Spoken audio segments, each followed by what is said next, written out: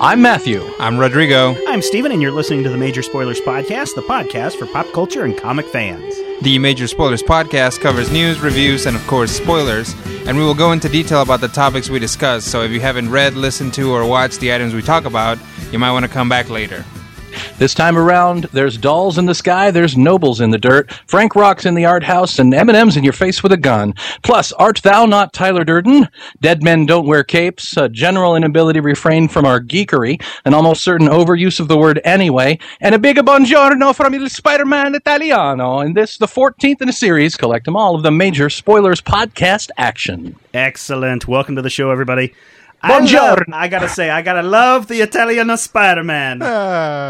Dang, this thing, it's been around for quite some time, almost a year, but I stumbled across it this past week, and my gosh, it's the funniest thing I've ever seen. And if you guys haven't been up to the Major Spoilers website, you really need to check it out. Just go into the video section or look on the last couple of pages, and you'll see Italian Spider-Man trailers laid out. Now, the idea is that this is a film that's been uncovered from 1968, and they're restoring it, and it's this story of Italian Spider-Man, and it's just Spider-Man. It's just so funny, and it's done so well. It's actually a student film. I was doing some research on this. You can go and look up the Italian Spider-Man MySpace page. You can find the Italian Spider-Man, the guy that actually does the acting, some of the girls that are in the piece. You can find all theirs. I even downloaded their songs off of iTunes. 99 cents, big deal. Such great rockin' songs. It's really a lot of fun. And supposedly it's coming out May 22nd. I have not been... It's like all day on Thursday, Friday, and Saturday. It's like every 10 minutes I'm playing these trailers and videos and just rolling because they're so like the movies that came out of that time period, those cheap pieces. Yeah, they're pretty crazy. I was watching it, and you know, I'm from Mexico. I grew up watching Mexican wrestling, and they used the masks of Mexican wrestlers for the bad guys. I was like, this is just so incredibly ridiculous to me. And I thought that was it. I thought that one trailer was it. Like the project was that trailer. Yeah. But apparently they're making a movie. Yeah, and it's so great. In fact, even all the pictures that they've taken. What's really cool is they've done their homework, and I've got to give these kids credit. They've done their homework and really come up with the look. And I don't know if they actually researched the film stock of that time period, but they certainly went in and looked at the lighting of that time period for specific type of films, because they got that red rim light going on everywhere, and just some of the cheesiness that goes on of some films of that period. And you know, speaking of cheesy films, I've got a line out to somebody that's done a lot of cheesy films in the past, but I don't want to give too much away. Matthew, what did you think of the Italian Spider-Man? Spider-Man! He said, Spider-Man! I love the fact, it reminded me of one of my favorite crap movies of all time, which is Robot versus the Aztec Mummy. You have, and it's like you said, there's a specific quality, a quality of that film stock that you look at it. I looked at it and I honestly thought this was, you know, a chunk of some old film that somebody was remixing or, you know, cutting up into something new. It was pretty awesome. And I was telling you earlier, it reminded me of the Puma Man episode of Mystery Science Theater 3000. Yes, exactly. So great. It's so well done. I can't wait. If this really is a full-length piece that these guys have put together, not just a trailer, and it does come out May 22nd, I'm going to be rolling on the floor, and I'm going to contact these guys and get them on the show, because this is so freaking hysterical. Go check it out. I love Italian Spider-Man. In fact, I even tweaked some things for Sunday's Mother's Day, where Italian Spider-Man is just like he would have said in those, if you would have had a card of the time period of Mother's Day, there's Italian Spider-Man wishing everyone Mother's Day. So great. We're starting to get the, I'm really bad, Matthew. I just turned in my comic order today. You were the May issue, so I'm like 4 days late on this thing. You were late. That's okay. My guy's a good guy. But we've already got solicitations for August heading our way. Anybody see anything in the August Dark Horse solicitation that looks good? I've been kind of hopping back and forth on that Star Wars Legacy. Oh yeah, stuff. Have you been reading a lot of that or not? I read the first 2 issues and I was like, maybe I'll check it out later. But I haven't followed up on that, and I think they're up to 7 now. So I got some catching up to do. Dollar bin. Well, I got the first 2 on free comic book day, so yeah, pretty much. Matthew, anything stand out on for you? There's actually two things, and they're right near the top that jumped out at me. The Art of Tony Millionaire. Oh, yeah. I'm a huge fan of Sock Monkey, and the Drinky the Crow just cracks me up every time.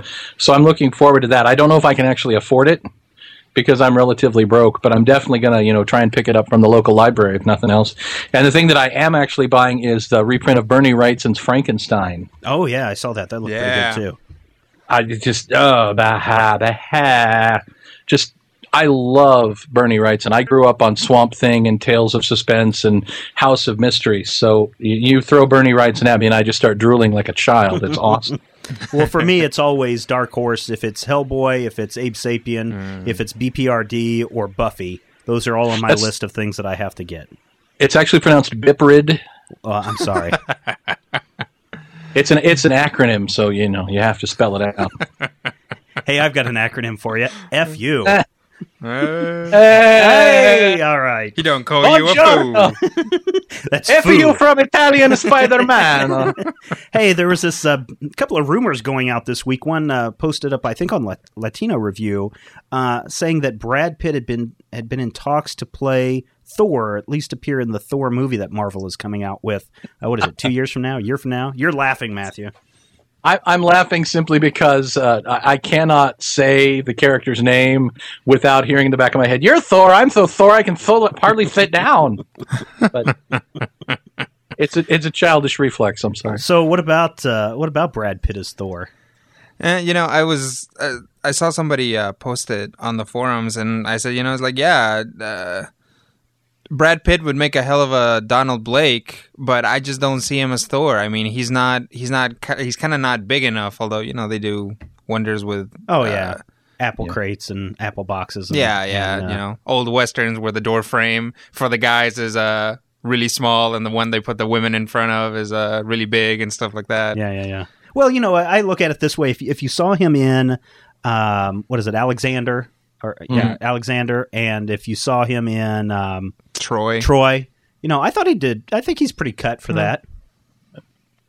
One of the things that I think really is, the man's a chameleon. I look at the parts that he's played, and he really inhabits the roles. And if you look at just, some of the, even the stuff that he's played that's a little more fluffy or a little sillier, you can look at it and you can see that he's really acting and he's really trying to bring something unique to it. So not being a terrific Thor fan, I wouldn't mind seeing Tyler Durden playing Thor necessarily, because I don't necessarily have a predisposition that Thor needs to be big. When I was reading Thor, he seemed like he was just pretty much an average guy in a blue suit with buttons down the front. Did you guys watch Journeyman? On NBC, the guy that jumps through time. It's kind of like I wanted to. That's the guy I thought would play Thor. He actually has a look for playing Thor. Right. I can see that. I don't know. That's just my thought. But a lot of people commented on this. I got a couple here. Stacy B wrote that, "I agree with Rodrigo. Brad Pitt is Donald Blake, but not Thor. There's no way he could ever bulk up enough. Thor needs to be ripped, and the person at Latino Reviews could have at least found an ultimate Thor pick to put beside the Pitt photo." A lot of people make fun of me for this, but I used to watch wrestling. And while I don't watch WWE anymore, well, sure, Stacy, we believe you on that one. I still think that Paul, what is his name, Levesque. Triple H is about as perfect as Thor as you can get. He already has the Marvel movie connection, having played Jarko Grimwood in Blade Trinity. What will happen? Will that happen? About as much chance as Superman wearing a tutu and dancing the Macarena for a full issue, but it's nice to dream. But last I heard, the Thor movie was going to be a period piece set in ancient times. Has that changed? I have no idea. Only people at Marvel know. And Joho wrote in and said that, "I heard Triple H will be running for the part. If you look up Google for Triple H, you can see that he has the looks, and if you check out his works, he's the biggest pompous royal-esque type character in the WWE." I don't know. I don't watch wrestling, so you guys obviously know who this guy is. Well, I have, but he's a heel in the WWE. I mean, he's a bad guy. So I wonder if they'll even consider Wasn't The Rock a bad guy? Well, yeah, that's the modern wrestler aesthetic is you root for the bad guy. Ah, I see. But is this actually a bad guy that you root for? Yeah. Okay. Yeah. They refer to it as being a tweener, and I flat out admitted I am a wrestling fan, and there are two things that kill Triple H for Thor for me. The first is he's big and he's got the hair and he's got a general look. He's not traditionally handsome, and forgive me, yeah, but I the think man's Thor got shouldn't be handsome. But he's got a nose you could park a truck on. He doesn't look, Nordic. He looks Germanic, which is to me entirely different. Who's writing Thor right now? Straczynski? Straczynski, yeah. Man, I love his take on Thor. And actually whoever's doing the art on this issue of Thor, when you look at him, he doesn't look like the sharpest pencil in the box. He kind of looks kind of stupid. And isn't that kind of how they got Thor tricked into doing a lot of things in the past, where he didn't quite understand what was going on, so they kind of tricked him into doing things? But I doubt that's the... Well, I guess it could be the take that they do on him. My guess is they're really probably going to go with Ultimate Thor kind of version, where he's this big macho guy. Hippie. Yeah. The other thing that would kill Triple H for Thor for me is Thor should have a big commanding voice, and Triple H kind of has a northeastern accent where he talks like this. I am the game. And again, he may be a better actor than I thought. I watched Blade Trinity and I thought, hey, that's Triple H. What's he doing? Oh, he's playing Triple H, only a vampire. Excellent. Vampire H. Vampire. That's right. Triple V for very, very vampiric. Well, keep following the story at Majorspoilers.com, because we've been breaking stories left and right. We were up there first when some of the big announcements were made for the Spirit cast. We were there when Iron Man was announced with Robert Downey Jr. So keep following it. As soon as we get word, we'll post it up on the site, and we'll keep you informed as well. And, don't forget, head over to the Major Spoilers Forum. We've got this section in the trades you should be reading. We've got a little poll going on where you can vote for your favorite trade paperback based on the top 30 that the panel put together a few episodes ago. And we'd really like to get some people voting on this and kind of break it down so that we know which one is the best trade paperback of all time that people should be reading. And Scott Johnson over at myextralife.com launched the Nerdtacular ticket sales this past week, and they've all been given away. They were given away in about an hour, I think is what he said. So, wow. If you were hoping on going to see The Dark Knight for free, you're out of luck. But if you still really want to go, make sure that you sign up, because if there are some people that don't show up at the last minute or who are not planning to attend, who thought they were going to attend, you may be able to get an unclaimed ticket. Nice. Yeah. Hey, something else that's nice, Rodrigo. Money. Yeah, it is. I put this little tip jar button, and you can find it up on the upper right-hand corner of the Majorspoilers.com website. And I just kind of put it up there to say, okay, if somebody wants to give us some money, it's great. It's not a requirement that people have to put money in the tip jar. It's not like we're sitting there going, dude, put some money in, dude. So we weren't doing that, but there were a couple people this week that I really want to send a shout out to. I'm not going to give away their last name, but David M. and Eric M. both put some money in the tip jar this week. And you know what? The next day, Libsyn came along and said, hey, you owe us a little bit of money for hosting this podcast. And sure enough, there was the money right there. So thank you, David M. and Eric M. Your donation has kept this podcast going for another month. Thank you, thank you, thank you. And if you would like to put a tip in the tip jar, you can find it over at Majorspoilers.com. Who wants some reviews? Oh, I do. I do. Rodrigo's so excited. Yes. Yeah. All right, Go. You want to start us off this week, Rodrigo? Sure. I reviewed Sky Doll #1. Comes out this week from Marvel Comics. Right, and it's originally a French comic, I believe, and Marvel really jumped on this, and as far as I'm concerned, it was a good move of nabbing this before one of the, before Image or Dark Horse, where usually the guys who pick up other projects do. Yeah, Sky Doll. In a dystopian future. Future. Yeah. Basically, it's even really hard to describe. Basically, Sky Doll is a doll. She's basically a robot prostitute. Excellent. Yeah. She's one of like 10 dolls who are exactly the same as her, and she essentially works at this car wash / brothel type deal. Really great. And these two envoys from what they call the Papists, which is the female pope, right, come to the city to do something. It's actually isn't revealed in the issue what they're gonna do, and the Noah, the Sky Doll, hops on board and they essentially accidentally kidnap her. But the art is just so weird in a good way. It's like kind of like heavy metal.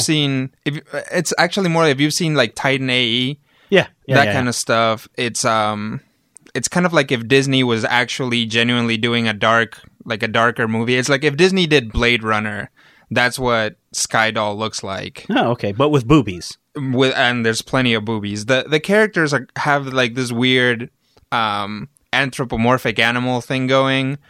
So they're furry robots. No, they're not quite furries. It's like they look exactly like people, except they tend to have either like cat noses or like slightly pointier ears or stuff like that. Like there's and actually a lot of them do have tails. But so they're furries. They're furries. It's not quite that extreme. If you've ever seen actual furry art, they basically have huge animal heads. And then I can honestly say that you may be the only one of us who has extensively researched the furry art. You know what? I really like looking up like just pictures of animals on, like I would go to Google and say like, oh, I want to see a picture of this animal that I just found out about, a caracal or something weird like that. And sure enough, there would be a picture from National Geographic and somebody who made, that particular animal as a furry having sex with another animal. And it's like, you know what? Maybe I'm going to stop this because after the third or fourth time, I really didn't think they'd go for a Galapagos turtle, but apparently there's a market for everything. But to get us back on track, Sky Doll is really great. I'm real into it. It gets, just in that one issue, it gets into things about, kind of do androids dream of electric sheep kind of stuff. Cool. What's it like to be an android in this universe? What are her rights? What does she do? She has these weird kind of prophetic dreams, and it's like you kind of want to find out, was this programmed into her? Did she have a life prior to this that was then deleted? Very stylish, very cool. I think this is a great thing. This issue is definitely 4 stars. Excellent. Matthew, did you ever read it or take a look at the original source material? To be honest, I was very interested by the previews that I've seen and the little bits and pieces. Dion didn't order any. Don't surprise me because I was under the impression it falls under the very mature category. Well, there are lots of boobies in the book. One of the things that I was fascinated by in the open was the preview that I saw was the main character who, honestly, I looked at it and I went, oh, cool, sex doll. But she seems to be having a discussion with capital G God, and I'm like, well, this is experimental and weird and maybe not my thing, but I'd kind of like to look at it. And then, of course, Dion, who looked at it and went, well, I'm not buying any. 3 days later, 4 or 5 people said, hey, put that on my pull list. So I may get a chance to look at it when the reorders come in, and I'll definitely grab one if it comes up. But I think we had some previews up on Major Spoilers about that at one point. So. We did see that, and I think that's what we were looking at. That may be what I was looking at when she was having the discussion with what seemed to be the deity, and it seemed like it could go either way. It could be fascinating, or it could be crass as hell. And either way, I'm good. So, well, I'm going to go the opposite of the end of the spectrum and go with a really good all ages book, more probably geared toward the early, what are they called, the tweeners, the ones that are before the tweens.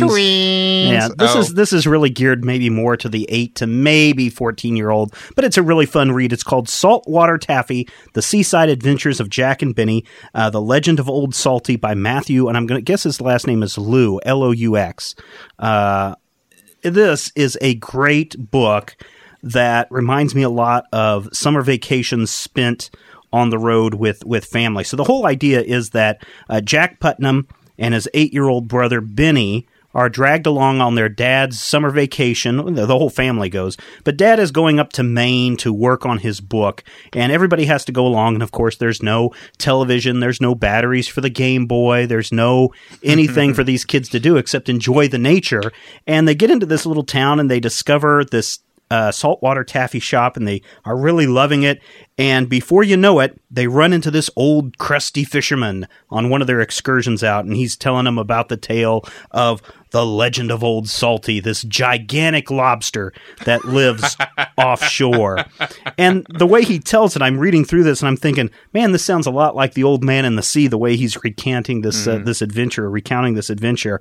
And they think he's full of silliness, but they keep seeing some giant shape crawling into the water every night. And then the next day, the saltwater taffy shop has been broken into, and all the taffy's been stolen. And the old crusty fisherman and Jack and Benny start following the trail, and they follow it, and they find these little lobsters. And they start putting the clues together and think that Old Salty might be behind this. And there's this great exchange where the old fisherman is telling these lobsters, you don't have to do what Old Salty says. You're not slaves. And then there's another great conversation where the two little lobsters are talking, saying, yeah, we're going to revolt. We're going to go back and tell Old Salty we don't want to do this.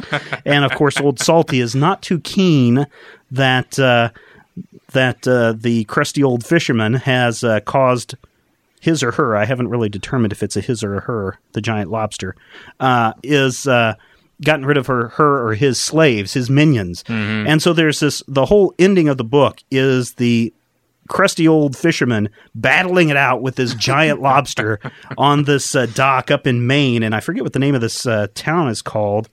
Chowder Bay. Chowder Bay. Nice. And it is just great. In fact, there's this great bit, the Old Salty escapes thanks to a mysterious detective. And you're going to have to read the book to find out who the mysterious detective is. Classic. Is it Batman? No, it's not Batman. But this is a great little book. It's from Oni Press. It's $5.95. I highly recommend it. These are the same people that are putting out Scott Pilgrim, for those people who are into that. So this, I think, is another little hit. It's a great kind of little mystery for kids, and it's part of a series. They've got another one coming out called A Climb Up Mount Barnabas. And what's really cool is the very beginning of the book, Matthew Liu is also the person who illustrated everything in here, and the art is fantastic. It's a black and white book, but on the very first page, you've got a map of Chowder Bay up in coastal Maine, and it's got places like North Bay, Mount Barnabas, you've got East Bay, Claw Mountain, Crab Island, West Bay. I think he's going to have a whole series of these things that all take place on these different places with Jack and Benny during their summer vacation. This is just a sweet little book, and I highly recommend it for anybody to pick up and read, and especially if you've got younger kids. This is a great intro to comic reading. I give it 5 stars. 5 stars. That's excellent. I'm going to have to check that out. You should. It really is a good book. Cool. I myself went a little bit more what I'd refer to as old school, more of a down-to-earth. After we covered The Noble Causes, the first trade paperback a couple of weeks ago. Was it last time or the time before? It's like 2 times ago, 3 times 2 ago. times ago. Like back These 7, 8 podcasts years. are all running together. If it makes you feel any better, I thought it was Thursday all day.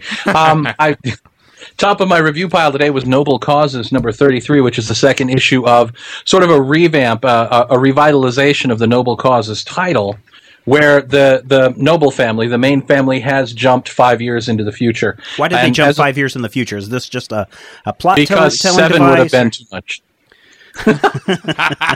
Basically, issue 31 ended the plot line with the evil Blackthorn family and the nobles basically clashing, and that kind of wrapped up all the extant plot points. And then 32 started 5 years in the future, and we see that Doc Noble has remarried. Of course, near the end of that last story, I don't want to spoiler everything, but Gaia Noble, his wife, was essentially, I won't say ruined as a character, but definitely not a superhero any longer. And in the future, Doc has remarried to a woman named Olympia Noble, who has 2 superpowered children of her own. One of them had hair of gold, like her mother. And the other was in curls. I think I read that. I think I read that issue. Yeah, and then, of course, there was the one where Mom always told us not to play with the proton accelerator in the house. Yeah. Exactly. But the new blended Noble family, last issue, interacted, and last issue was very evocative of the first issue, in that the youngest Noble, this time Olympia's son, whose name is Serge Noble, brought home a perfectly normal, powerless girl to meet the family, much as Race Noble did years ago. But in this case, everybody thinks, oh, well, this went really well with Liz, and everything will be happy. And the first time they thought she was up to no good, it turns out that Serge's girlfriend really is up to no good. She's working for the villains. So this issue starts with some fighting. The new art, I believe the man's name is Yildiray Sinar. It's a Turkish name, but he's very good. He's very reminiscent of Eric Larson to me in a way. But it's kind of an old school. It feels like a Marvel book from the 80s because it starts with the characters in an all-out splash panel. They leap into the fray and they fight. And, of course, afterwards we have the whole noble causes action where the family is essentially celebrity superheroes. And Frost, who used to be the black sheep of the family, is now a respected member of the noble family. Surge's girlfriend basically fakes Frost attacking her, rips open her top in a scene right out of One Day at a Time, circa 1974, Boobies? Screams for help. Boobies? I'm sorry? Boobies? Yeah, exactly. Well, No, do we get to see boobies? There's a brassiere involved. Oh, okay. It's an all-ages title. My God, tonight. Next week, I'll cover the all-ages title. It's the Italian Spider-Man machismo that's soaking into my... It's oozing out of every pore and soaking the carpet and ruining all of our... Saltwater taffy, not for me. Give me some Sky Dollar boobies. Some of the boobies are there. But, of course, Surge being the youngest noble and having flame powers, immediately doesn't trust Frost. And basically the issue ends with Surge apparently killing Frost for seemingly attacking his fake girlfriend. So interesting. we get the big cliffhanger where Frost is essentially melted. But I know I understand if you put the hat back on his head, he'll refreeze and say happy birthday and everything will just be fine. So that was a reference to the Frosty the Snowman cartoon for the old people. Rodrigo, that came out in 1964. I've seen it. They air it every Christmas. I had to catch it at some point. That for all you young people out there, snowmen were what we used to do with snow. Overall, I like the new direction of Noble Causes, and it really did need some sort of rejuvenation. But this issue kind of fell flat for me simply because there were so many echoes of what happened in those first 4 issues. And I really felt that, Surge immediately not trusting Frost and immediately, leaping to his girlfriend's defense and nearly killing his stepbrother, it felt a little stilted to me. I didn't really care for the whole implied rape angle. I never do, whenever it comes up. But overall, I mean, the art was good, and the story's definitely going somewhere. This piece of the story felt a little incomplete. So I'm going to go with probably 2 out of 5 stars. There's a lot of good things going on. And if you're familiar with my reviews, when we get to that second or third piece of a 6-part story, I always have the same complaint in that you've given me bits of mystery, but you're not giving me anything to go further on, and I think I'm whining on that now. But 2 out of 5 stars, a very solid book. Certainly not bad, but not as satisfying as I would have wanted for my $3. So are you that way on all 6-issue miniseries? Are you like wishing that a 6-issue miniseries would be a 3-issue miniseries? The more I do this, and the more books that I review, I find myself falling into a pattern where that first issue, or even the first 2 issues of an arc, I'm usually pretty excited because you'll get that setup, and then you'll get, here's some tantalizing tidbits, and here's a little bit of action, and then you hit that point where it really feels like we're stretching to make it a 6-issue trade, or to make sure the trade paperback is long enough. And I'm not saying that's happening necessarily here, but throughout the industry, there's the whole decompression aspect of storytelling. What used to be Stan and Jack, 10 pages of setup and bang, here's 20 pages of action, is now 2 issues of setup and then an issue of suspense and then an issue of maybe and then 2 issues of action. And it does, I don't know, it feels more drawn out. Maybe I'm just an old guy who says comics were better when he was a kid, but if you look at, say, Stan and Jack, their first 4 issues of Fantastic Four. Oh, yeah, they covered everything, didn't they? Yeah, they went top to bottom. In 4 issues, we went, here's the character's origin, here's a fight, here's this, now they're changing, and this is their whole backstory, and now they're moving to the city, and now they're setting up the Baxter Building, and now they have costumes. By issue 5, we were introducing Doctor Doom, and the Fantastic Four was established as a character, because in 1961, that issue had to stand on its own. Mm-hmm. That issue was out it was out at the S&S Drugs, and if the kids didn't buy it and like it, the sales wouldn't be there and the book wouldn't be around. Whereas now, to be frank, a lot of the people who read comics are people like Stephen and I, who have been reading comics for so long that we're going to read them regardless of whether they're good in some cases. Or unfortunately. Like, I was referring to how Countdown, great it is. Anyone? Hellblazer got good again about 6-8 months ago, which is great because there was about a year where I bought Hellblazer, and every month I went, why do I buy Hellblazer? Oh, right, because I've always bought Hellblazer. There's a couple titles like that with me right now that I'm just like, yeah. There's some good ones and there's some bad ones, and I think that's just the nature of the industry. I don't want to turn into that guy who always whines on issue 3 and issue 4, wrap this up, but there comes a point in the story where I feel like we're extending the story through unnatural means, or we're extending the story to make sure that it's long enough for a particular trade, and they're not giving me each issue that kick-ass that I want. I don't want everything to be Crisis number 8. I don't want everything to be the big, Fantastic Four number 50. You have to have quiet issues. You have to have moments where you're setting the tale and you're putting everything together so that when that lightning bolt strikes and the other shoe drops and all the other cliches that I can think of come rolling out of my face. Crisis? Lightning bolt? Matthew, exactly. It sounds like you're leading us into, or attempting to make a segue, into our question of the week. All right, so the question this week actually came up from our discussion after last week's show, where we were talking about DC Universe and some of the spoiler, thoughts that may have spilled out. The return of Barry Allen is one, but who might exactly Barry Allen be? So, what we thought we'd do is we'd do a major spoilers dramatic reading. From DC Universe number 0 by Grant Morrison and Jeff Johns, the part of Libra will be played by Steven Schleicher, and the part of the Barry Allen voiceover will be played by Matthew Peterson. That's due to death. The part of Barry Allen will be played by me. Thank you. It opens in a room with rogues gathered around the table with Libra at the head of the table. Let's face it, the secret society's a toothless shadow of its former glory. You boys have been through hell. You've been demoralized and humiliated. But I'm here to help you change all that, because make no mistake, there is a God. There's a new God whose name the bad men can offer up their prayers and he will answer.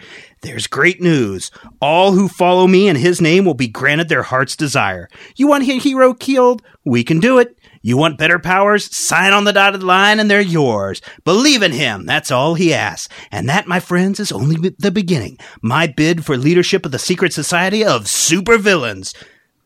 There is a sound. Do I hear a hallelujah? A sound like the crack of doom, like a starter's pistol, and this is me.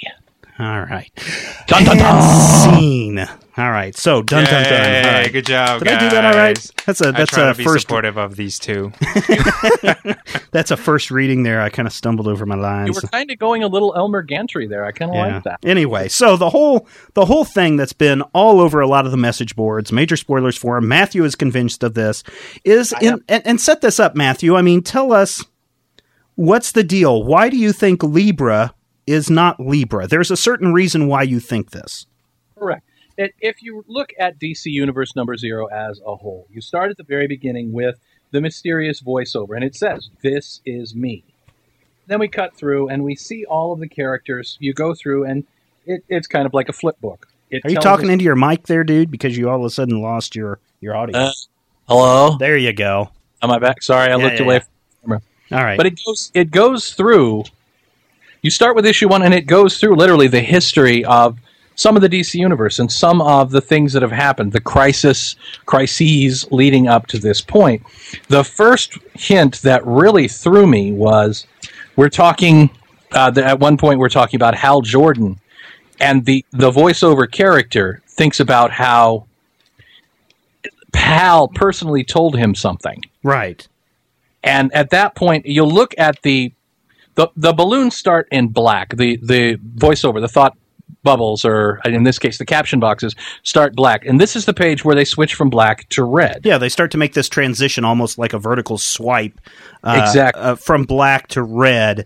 And I guess what Jeff Johns has done really well in several of his tales is taking the characters whose thoughts we're reading and coloring them a very specific way for that character. So like Superman might have a red box with yellow lettering, Batman might have a blue box with yellow lettering, and so on. And there's a point where they're talking about Superman, and the character says, he always told me to call him Clark. Right. Didn't he? So we're dealing with someone who seems to know Superman, who seems to know Green Lantern. We get to the point where we see a figure enshrouded in lightning bolts basically falling through some sort of infinity. We cut straight to Libra. Mm-hmm. And the black line or the black boxes are slowly wiping all the way to red at the point where Libra says, "This is me." Well, or and rather, it's not, no, where the voiceover box. voiceover says, "This is me." There's a close-up of Libra's face, and if you look, there's a ghost image in that red box of a yellow lightning bolt. Right. Jeff Johns loves to personalize those boxes. That little lightning bolt, "This is me," to me reads as a hint. We look at Libra and the character... And it's an extreme close-up on his face. We've got the panel up on the major spoiler site, and we're putting it up there under fair use because the panel doesn't exist, and we're using it for commentary purposes, so it does fall underneath that, DC, so don't sue us. On the next page, we see the box has gone completely red, and there's clearly a lightning bolt, and you see Barry Allen's symbol in the sky, the lightning bolt across the moon. Right. And at that point, here's the thing that gets me. Now, I don't want to get too far into history, and I don't want to steal anybody's thunder here, but Barry Allen basically threw himself back in time to save the universe and kind of dispersed into the ether. Right. In the last and really the only appearance of the character Libra in Justice League of America number 111, way back in 1973, he was at the end of that issue. Essentially, he was made one with the cosmos. He was dispersed amongst the ether. And I'm wondering if, because of that black to red wipe and because of the confusion of the character, I'm wondering if somehow Barry and Libra aren't one person. If, I'm not saying that Barry Allen is the only person in the Libra costume, but I'm almost certain that part of Barry Allen is Libra.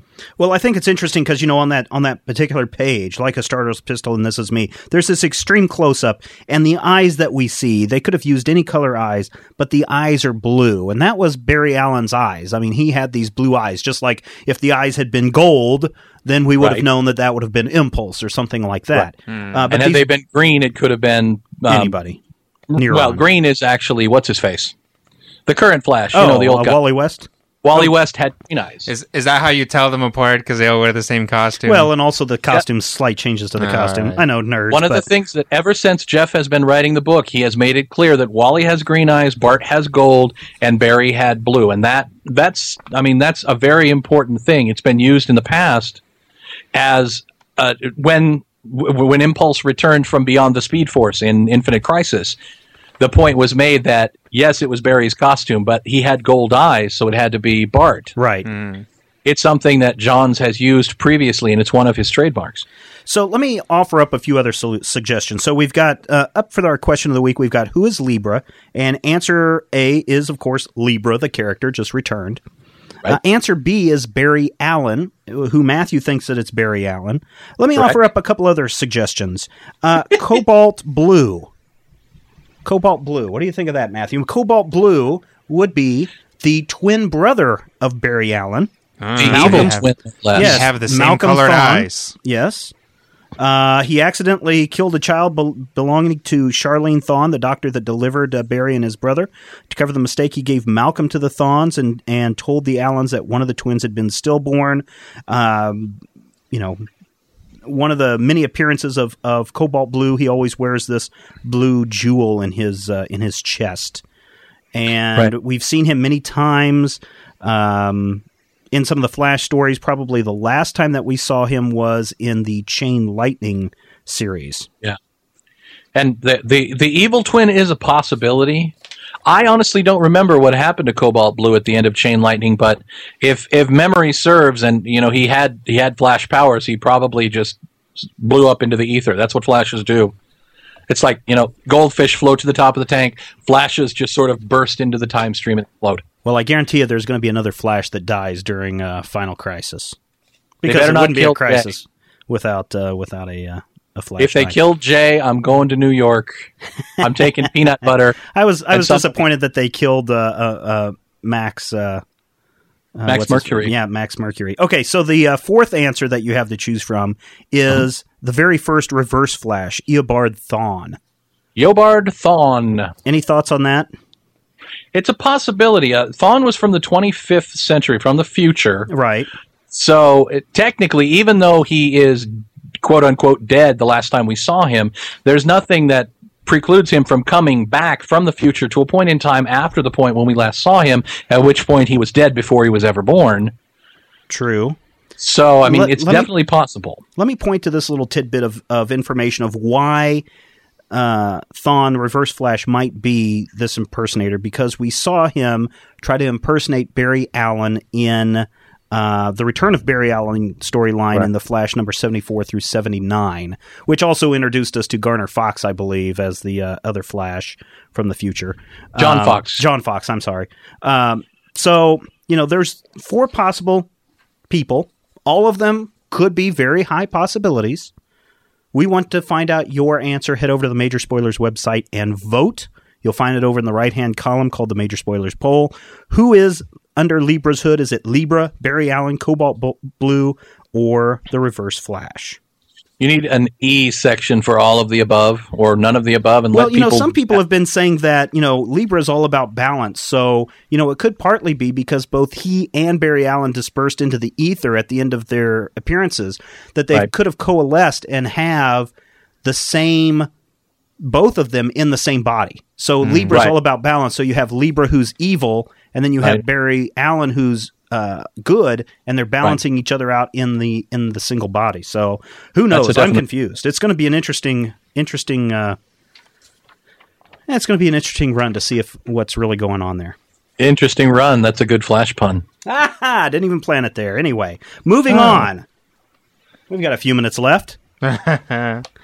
Okay, so one of these things that I really like doing on this show is covering trade paperbacks, things that people really might be interested in reading if they can't go out and buy their single issues every week. Some people might be on a budget, and you can always find some great trade paperbacks that collect a whole run of a series. And Rodrigo's been naming off some really good ones lately. He suggested last week that we all pick up Wanted by Mark Millar, J.G. Jones, and Paul Mounts. And since it's a movie that's coming up this summer, I believe, I thought, sure, why don't we go ahead and take a look at it? This is the description from Amazon.com, and if you want, you can go and buy it up there. What if everything in your life was out of your hands and those around you propelled your fate? Your girlfriend left you for your best friend, your boss gave you your job to someone better. What if then, after all of this, someone gave you back total control? What if he revealed you were next in line to join a secret society of supervillains that controlled the entire planet? Mark Millar and J.G. Jones provide a look at one man who goes from being the world's biggest loser to the deadliest assassin alive. And, first I'm reading that, and I'm like, man, this is the story of my life right here. So, who wants to begin? That this is not, and I got to tell you, this is not an all-ages title. And you know that from the very first page of Bring On the Bad Guys, where there's this hoochie mama with her legs spread and just finishing up getting it on with the protagonist's best friend. And you know that this is not good for this guy. This guy is pathetic. Every day he eats the same sandwich. He works in the same office where his boss just totally berates him. He gets off at the bus stop, and there's these guys that spit on him and chase him down and try to beat him up every day from work. There's this, and he lives just a miserable, pathetic life. Yeah. One of the things that Millar really does successfully is he sets us up to not like the main character, and we're not even, to me, meant to sympathize with him. We're supposed to look at this character and say, this is the ridiculous sham of a life that he lives. This is the best that he's willing to try for, to the point where it makes you almost cheer when you find out, oh yeah, he's going to be the world's greatest supervillain. Normally something that you might look at and go, well, that's not a good idea at all. So his life is so pathetic, you want him to be the killer. Yeah, and we contrast this with the introduction of this guy called, what is his name, the Hunter? The Killer. The Killer, I'm sorry. Hunter.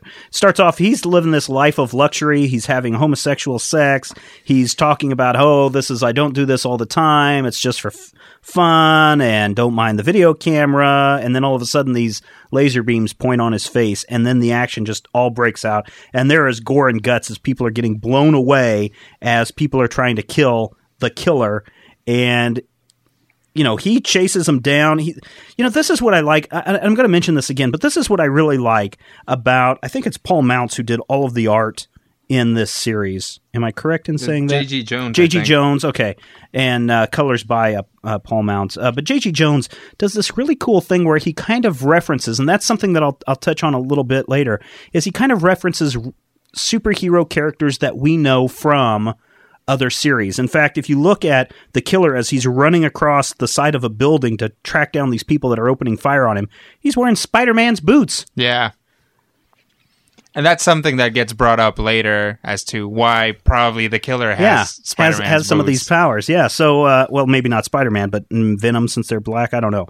But he corners these guys, and he takes them out, and he's basically saying, you know, I'm the world's best killer. How dare you guys think you could take care of me? And one of the guys that he shot in the leg is like, you're right, we're decoys. And boom, the killer's head gets blown off. Yeah. And then we cut to a funeral where all these different characters are talking, and you got to love some of these characters. I mean, just to give you an idea of how raw this comic is, one of the characters' names is Shithead. Yeah. And he's literally a pile of shit. Yep. But that's what we've always said about an explicit tag on this too. Yeah. Well, and see, that's the other thing. All of these characters that we see in here, you can say, oh yeah, there's so-and-so. Oh, there's so-and-so. Later on, when we see... and I don't know which book it is, but there's a scene where it's just a bunch of villains all together.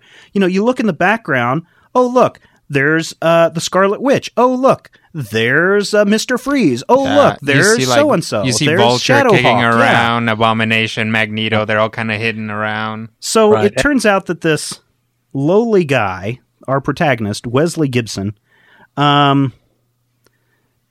he goes into a cafe or something to get something to eat, and this beautiful woman comes up behind him and says, you know what, you're coming with me.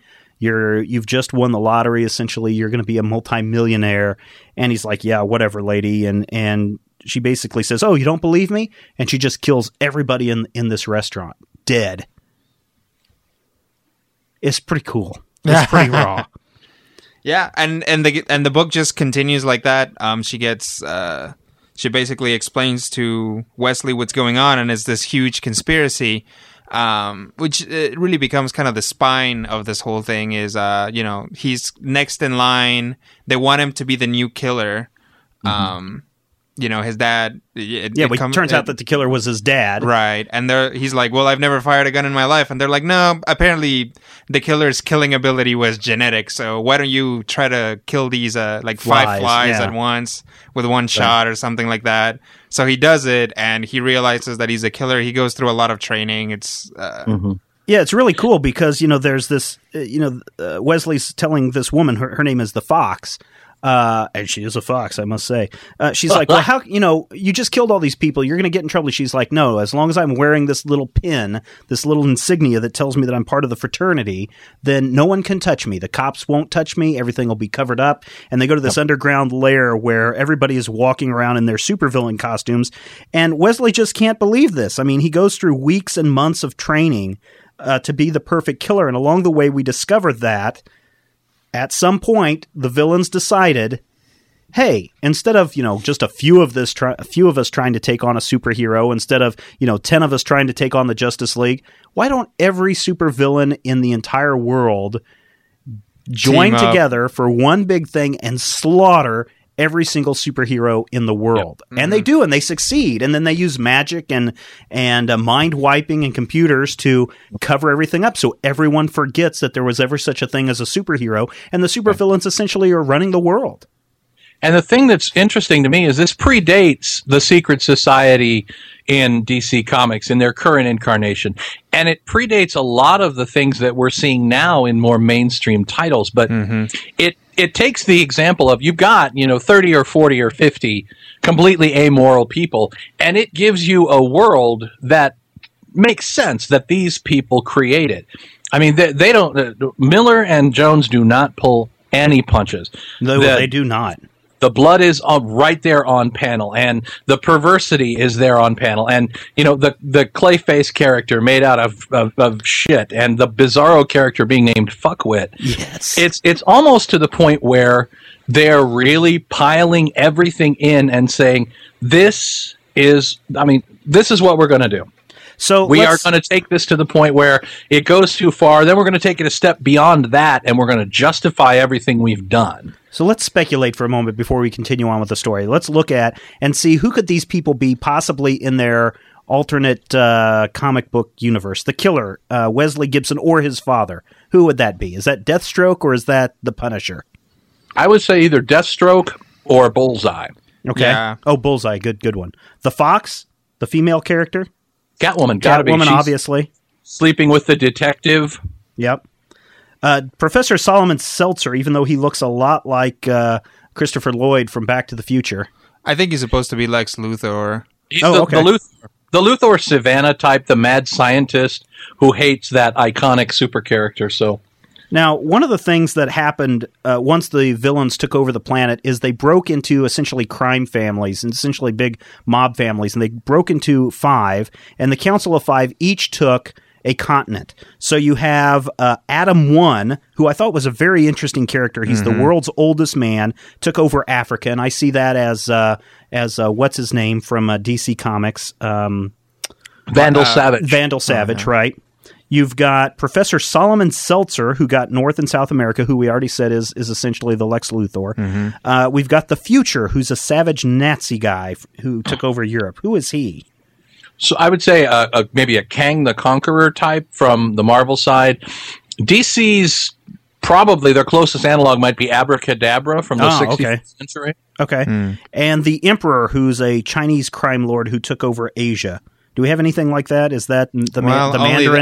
The only thing I can think of is either the Mandarin or the horrible slew of totally racist villains that were popping both out of Marvel and DC, you know?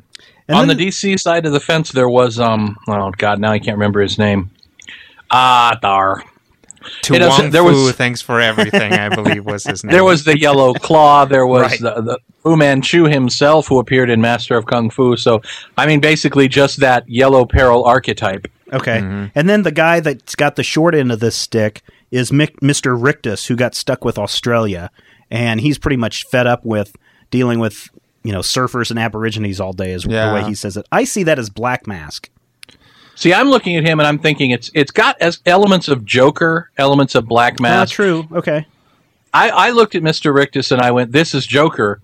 And yes, he's the greatest of Batman's foes, but if you put him up against your Luthor, you put him up against your Vandal Savage, he is the least of those great villains in some way, and I mean the others could push him around. He is by far the most evil, but not the smartest. Right. But not the most powerful maybe it is, either. Maybe Joker. Yeah. Although, you know what I was thinking? The Future could be the Red Skull, even though he doesn't look like him. There you go.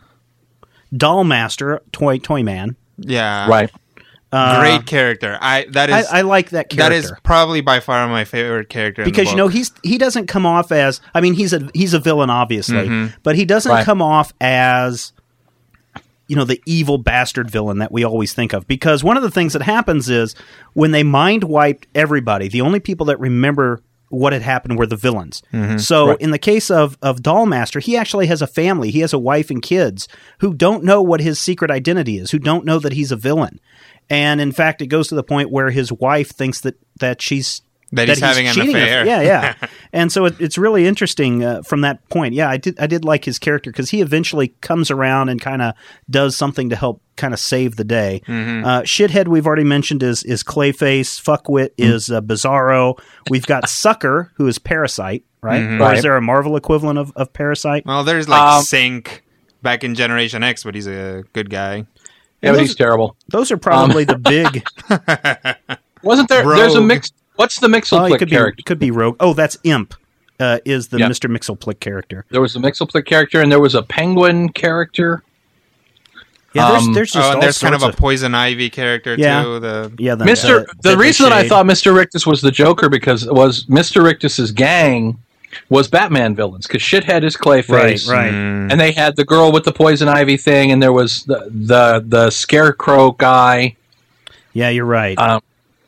It looked like basically these are Batman's villains, and they got screwed, and here they are in Australia where we keep the crazy people. Speaking of Batman, I really love the reference of how they pretty much killed all of the superheroes except for a few. One of them, two of them think that they were television stars, and they lived together, and it's referencing, of course, Batman and Robin. Adam West really was Batman.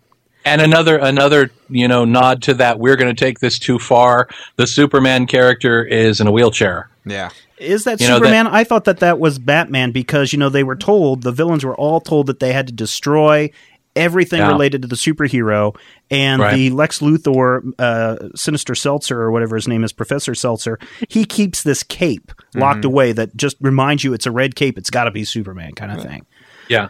But he's also the one who talks about his arch nemesis now being in a retirement home or something in a wheelchair. There's a Brainiac 13 character that appears, the green android with the dreadlocks. It's just so great to go flip through here and go, oh, there's that character. Oh, there's that character, without really saying that this is that character, because I guarantee you this kind of thing would not have gone over at DC, not even in the Wildstorm line where they got rid of the boys. It's kind of funny. It's kind of like as far as that sense, it's kind of like a modern day Watchmen, because all of the characters from Watchmen were supposedly going to be DC characters. Like Rorschach was going to be the Question Charlton and characters, stuff like that. So what do evil villains do when they've conquered everything and they can pretty much do everything? Whatever perverted thing they can think of. Including jumping to other dimensions. And this is really cool because basically raiding other dimensions. Yeah, they go and raid other dimensions. Every couple of years, they go and they pick a world and they go and raid it. And it's, again, very much the multiverse, which, as you said a moment ago, Rodrigo, with the Spider-Man boots, maybe that's where they got the Spider-Man boots from. It's just so cool to see all this stuff. And I just love the raid. And so Wesley becomes a better and better killer, and he's just really going out and being a badass. He's a total reversal of what he was before. And then the meeting of the five, the crime lords, all meet together, and essentially they have to decide whether they're going to go public or if they're going to stay hidden. And of course, the vote is essentially 3-2 in favor of staying hidden. Right. And this just like every year, because Mr. Rictus brings it up every year because he wants it. He wants the fame. He wants the world to know who his evil overlord is. Yeah, he wants to go public. And every year he gets voted down. So his plan is kill them all. Yeah. And it's just it just goes into this whole. There's this great scene where Fuckwit is Seltzer's driver, and of course you have to talk in reverse to him and everything. And so he drops Wesley off one night, and then he's telling Fuckwit, okay, don't take me to my home, don't do this. And he's like, what's the matter? Aren't you paying attention? And then all of a sudden, Fuckwit turns into shithead and just drowns him in his own stuff. Right. And then, all hell's going loose. And then, in fact, Rictus takes over that family and starts killing everybody who was on Seltzer's side, including trying to take down Fox and Wesley, the new killer. And, of course, Wesley being the best killer of them all, he pretty much is slaughtering his way through every supervillain that there is. Yeah. And it's pretty cool how he does it, too. When he kills Shithead, he blows a big hole in him, and Shithead's like, don't you know I can reconstitute myself? And then Wesley pulls out this bottle of bleach and says, not with this. And they pretty much just wipe him out that way. And just going through these going through these supervillains is very, very cool, even to the point where he takes out Rictus and everyone that's there. And he's doing it because he doesn't want to be that mama's boy that everybody called him when he was growing up. Yep. The story just keeps building and building. Throughout this whole thing, Wesley's trying to figure out who it was that offed his dad. Right. Who killed the killer? And he thinks it's Rictus. And in fact, there are some hints that some of the villains are playing Wesley so that he will go ahead and just kill Rictus and get rid of him. Right. And, there are strong indications that it might have actually been the Fox. True, who becomes Wesley's girlfriend. Right, because basically. she was sleeping with the original killer, and she thought she was going to inherit all of his money. Right. In fact, Wesley did. But it turns out, do we give this part away? It's kind of a big part of the story, but I don't know if we should. I mean, we're major spoilers, but we're not complete spoilers. Let's just say that Wesley comes to know his father, and he's given the choice. Become his father fully or go back to his other life, and he says, to hell with it. And he goes all out and becomes his father. And that's kind of the dark side is strong with this one. There's this great piece at the end where he's essentially talking to the reader. You know, he says, "Are you happy now? Are you pleased to see the mysteries resolved? Little old me getting the girl, the cash, and ending our story as one of the secret masters of the world.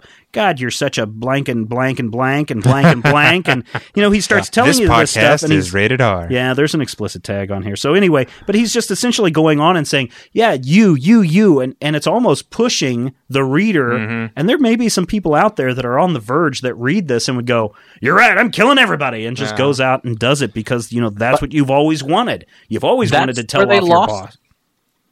That is where they lost me, because when you look at the book as a whole, I loved it, and it was awesome, but in a way you can read it kind of as an indictment of the whole hero versus villain concept. And it's another, you know, it's kind of another way of saying, wow, this is kind of childish. And if it were done in reality, or if we were to take it to its logical extreme, if these people really were evil, it would be, you know, a short fight with a bloody end.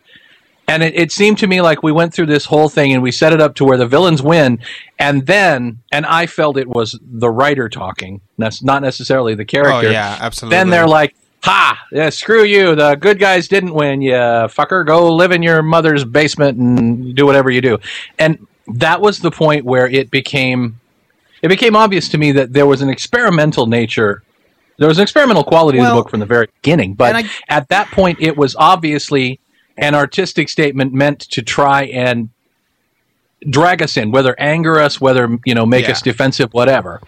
Well, and I think that's kind of my feeling on the story is, how can I root for somebody who is the bad guy? I mean, he's evil. And I mean, the Secret Six, the Suicide Squad over in DC, I really can't get behind them unless they're changing for the better, which, you know, Suicide Squad, you could say maybe they are, but Secret Six, they're really not changing to become, they're still going to always be bad guys. I just can't get behind them because they're evil. Well, and I think that, you know, this book, the statement that this book is trying to make is, you know, I've met a lot of people who actually don't like their lives. I'm pretty happy with my life. True. You know, I got friends, I got family I like. Nobody's trying to screw me the way that people were screwing this character.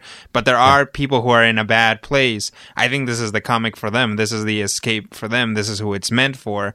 As someone who's a little bit more stable, I read this comic and I have a good time. Right. And I agree with Matthew. The last thing where basically the author just kind of opens up that fourth wall and punches me in the face. That was kind of raw. I mean, I was sitting there reading and I was like, oh my God. I mean, this is like... I'd say about 3 feet lower on that punch, Rodrigo. Well, true. It was a nut shot from Gay Wan. And I, you know, I think to myself, you know, it's kind of the classic thing is show me, don't tell me. You know, if you're going to tell me the story, you just went through this entire story and gave me this thing where I'm thinking like, you know, maybe, you know, there is something more to life. Maybe a little nihilism doesn't hurt. And then it's like, oh, by the way, if you didn't get it, that's what I was doing. Right. Well, in fact, the final page of the whole series is Wesley flipping off the reader saying, there you go. Yeah. You know, and I'm wondering, you know, a lot of people, I'm going to make kind of a big jump here, but a lot of people look at some of Frank Miller's latest work, especially with Batman in The Dark Knight Returns and the All-Star Adventures of Batman and Robin, as essentially his screw you to the reader, screw you comic book people. Is that kind of how Miller and Johns are going at here? Are they essentially saying, you guys take this stuff way too seriously, you know, get off your high horse and relax, go outside? I don't think it's quite that. I didn't feel the ire towards comic book nerds necessarily. That might have been there somewhere, but I didn't feel it. I think it's an attack on people that let people walk all over them. Okay. And I think that's who they were trying to hit with this. I can definitely agree with that. I think there was one of the things that, you know, strikes you from page one is Wesley is essentially starting the story emasculated, and it comes back where he's doing all the stereotypical macho things. He's got the hot girl, and he's got a gun, and he's shooting people, and he's, you know, driving around in a giant phallic symbol, and it really takes it to the extreme where you're kind of, you know, it's kind of like the Ted Nugent school of shoot it, kill it, and eat it. But I looked at that as, standard middle American comic guy with no real exercise, and I thought, yeah, I can get behind this. This is interesting. It's got a story behind it that I don't necessarily agree with, and I didn't ever root for Wesley precisely because man's a jackass. But right. Throughout the story, I looked at it and I went, well, this is a compelling story, and I want to see, if he gets to the end, does he get his comeuppance? Does he win? I mean, where's this going to go? And how the ride was as important as the destination. But then we got to the destination, and it turned out to be a punch in the crotch and a hey, screw you. And by the way, thanks for the $20. Hey, all I'm saying is I loved reading this from beginning to end, and I would read it 4 or 5 more times. Mm-hmm. It is that really good of a story. I was just wondering at this whole idea of, can we really root for a villain who, in the end, the bad guy wins? Oh, absolutely, because there are no good guys in this book. Right. It's like... There's not even shades of gray. Yeah, it's like you can get invested in whatever character you want. First off, you kind of have that choice. It's like, who am I rooting for here? The Professor, the Fox, Wesley, Mr. Rictus. You can pick anybody because they're all jerks. Right. And they're all going to try to kill each other. And then, maybe your guy wins at the end. And if he doesn't, he had it coming anyway. Yeah. So it's actually kind of a liberating thing of, there isn't anybody here who has the moral high ground. They're all just shooting at each other because they're trying to survive.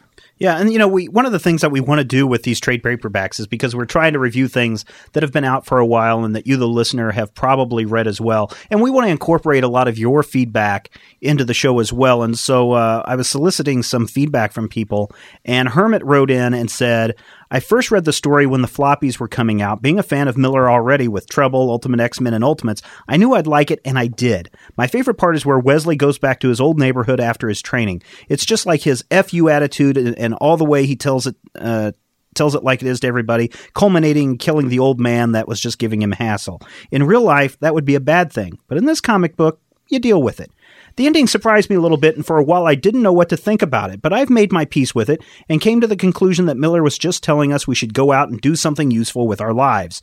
I always put off buying the trade, but when the hardcover Assassins edition came out, I couldn't pass it up. This is a great book with tons of bonus and cover gallery features. Every trade should have one.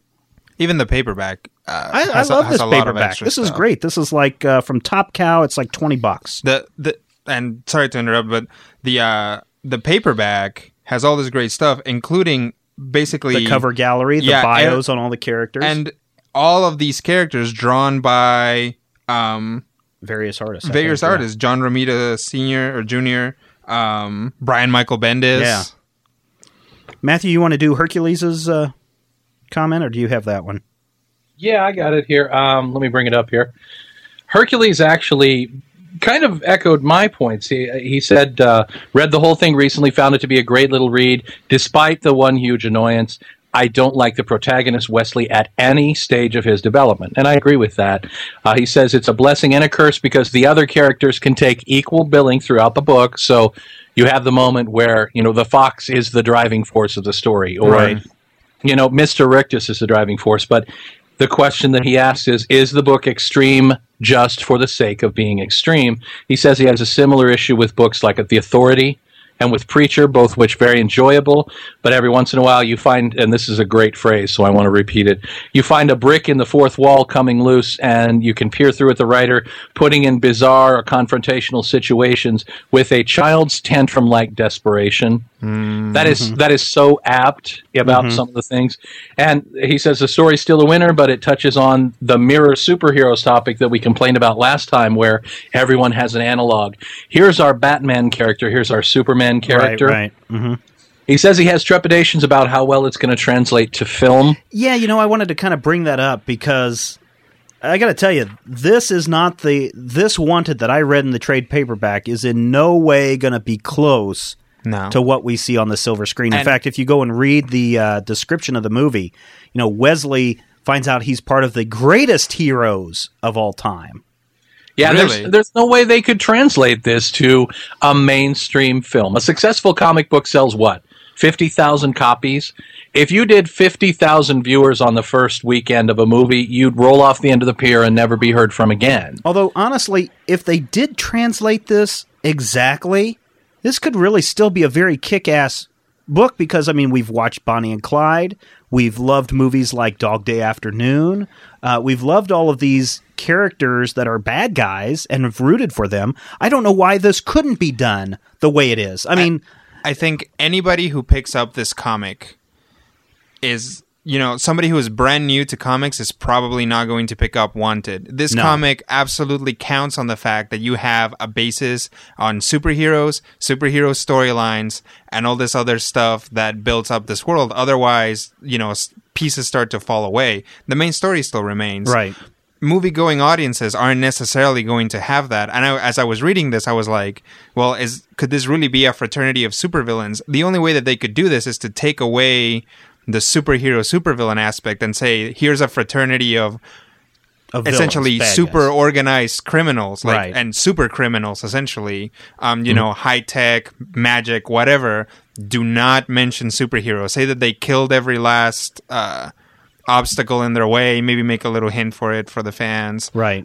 But from that description, if they're actually supposed to be good guys, then yeah, that's a different book. That's what's up on the IMDb right now with the description saying that they're heroes. I was going to copy and paste it into our notes for today. But I just can't see that what I'm reading in these pages is what we're going to see on the screen. I don't see Angelina Jolie putting on a little pair of fox ears and prancing around in a bustier and leather pants. Although I wouldn't mind seeing that. I see that quite clearly right now. I see it every night when I go to sleep. She's also got some whipped cream and something. All right. We said the podcast was rated R. R for retarded. Pretty much. Sorry, We're straying. That was inappropriate, and I apologize. But I'm just saying that even some of the special effects characters, like I'm trying to figure out who does. What's his name? The who are the other people playing in the movie? Morgan Freeman. Morgan Freeman Freeman's going to be the professor. Okay, so he's going to be Seltzer. Okay, and are they going to actually have CG characters of shithead? And probably not. Probably not. It's going to. I'll give you $1 if either shithead or fuckwit makes it into the movie. I bet you that those words appear in the movie. But I bet you the characters do not. They might not. They might just call this guy, hey, you fuckwit, quit messing around. Or, hey, you shithead, get over here. That kind of stuff. But it's not going to be, this guy that's a rolling mound of feces. I mean, Kevin Smith did that in... the excremental? Yeah, the excremental. I mean, that worked out really well, but it's not going to translate into this movie that, because they've got Angelina Jolie in it, it's going to sell a lot of tickets, I think. I'm just saying... If I had an army of five-eyed shit men, I could take over the world. Nice. One thing that I kind of didn't like about the art, I found the fact that it was Eminem and Halle Berry throughout the whole thing, and distracting. Tommy Lee Jones. Yeah, I found Tommy Lee Jones. Where was he? Tommy Lee Jones was the original killer. Oh, okay. I complained about that when they did it in Thunderbolts, and it was less. It was less deceptive here. It was less distracting, simply because you can see Eminem being this big of a douchebag. Pardon my French. It's too late now. I shouldn't even bother. Explicit tag. You can see Eminem being this big of a d-bag, even from the point where he starts out as the wussy little jerk, and then he becomes the overbearing giant jerk. I mean, I could see him playing that character. Whereas, if you look at some of the stunt casting, like Tommy Lee Jones as Norman Osborn, I can't see him as a cackling maniac working for the government. But the characters here seem to be well chosen. I could see the actors playing those parts if they were actually, Right. And, everybody loves Nick Fury as Samuel L. Jackson as Nick Fury. I kind of didn't. I was like, seriously, okay. I'm okay with Ultimate Universe, Ultimate Fury being black, but don't I get a choice in who I think he should be? Well, that goes back to that discussion that we've had before about Alex Ross in everything that he does. That this person is so and so, and this person is Clark Gable, and this person is Patrick Stewart, and this person is so and so. So. Although it didn't work that way with Tony Stark and Pierce Brosnan or whoever that he painted into Marvels. He always paints Pierce Brosnan as Iron Man. So I'm going to give Wanted. I'm really going to give this 4.5 out of 5 stars. I liked it that much and thought it was that compelling of a story. I'll give it 3.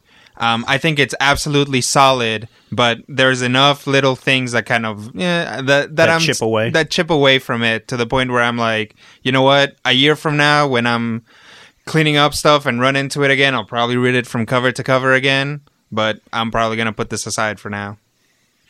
I'd have to go on that same note. It's definitely an above average story, and it didn't suffer from the second, third, fourth issue padding. But I would say probably it's a solid 3.5 stars for me, well above average. The art's very pretty. I thought Steven for sure would mention that J.G. Jones is the guy who did covers for 52. By the way, everyone, J.G. Jones did the covers for 52, and his art looks spectacular. I knew that. I knew that too. I just love the art in here. I don't care if it's Halle Berry and Eminem. I don't care if it's Tommy Lee Jones. I don't care if it's who it is. I don't care if it's. You'd care if it was Louis Anderson and Wally Cox. No, actually, I wouldn't. If it's done right. I don't think so. I mean, I love the art in this. It's just really good. Yeah, it pushes that realism bit a little bit too far, but I really don't have a problem with how he's laying out the pages. How I don't mind the graphic violence. This is certainly not something that my son is going to get before he turns, 14. I'm not going to let Molly see this thing before she's 30. I don't know. I think what we're seeing on television and movies is, it's certainly rated R. So 14, 18, somewhere in that range, when he's old enough to handle it and deal with it, he'll read it. But this is certainly not something that I'm going to recommend to anyone under the age of a rated R movie, because this is pretty hardcore. But I love over the top is kind of the point of this whole thing. It is. Mm-hmm. And I love the art, and I love the story, and I love the pacing. Of course, I read it in the trade. I didn't read it in the single issues. I read it in the trade, which makes it a much better read, I think. I think the story is well driven, even if some parts are telegraphed well ahead of time. It's just, that's why I like it. The little problem that I have is glorifying the supervillain with no superheroes around, although I love they're out for that. Hey, we just finally ganged up together and did it, just like the supervillains were doing on Oolong Island during Count or 52. So that's why I'm giving it a 4.5 out of 5 stars. There you go. All right, everybody. Thank you for listening to the show this week. Don't forget to tell everyone about the show. We would sure love to have millions and millions of listeners listening to this show and visiting the website at majorspoilers.com. We certainly appreciate everyone who comes there. You participate in the comments section. You participate in the forums. You might appear on the Major Spoilers podcast. We really appreciate it if you guys would leave us some comments over at iTunes or Podcast Alley. And remember, if you have any questions, comments, topics for future shows, or even some trade paperbacks you think we might review on the show, just drop us an email at podcast@majorspoilers.com, because we know that you love comics, and we do too, and we'll see you next time. Tom Welling rules! Italian Spider-Man, Italian Spider-Man, Italian Spider-Man, Italian Spider-Man. Buonasera, Pussycat, rock and roll, Pussycat.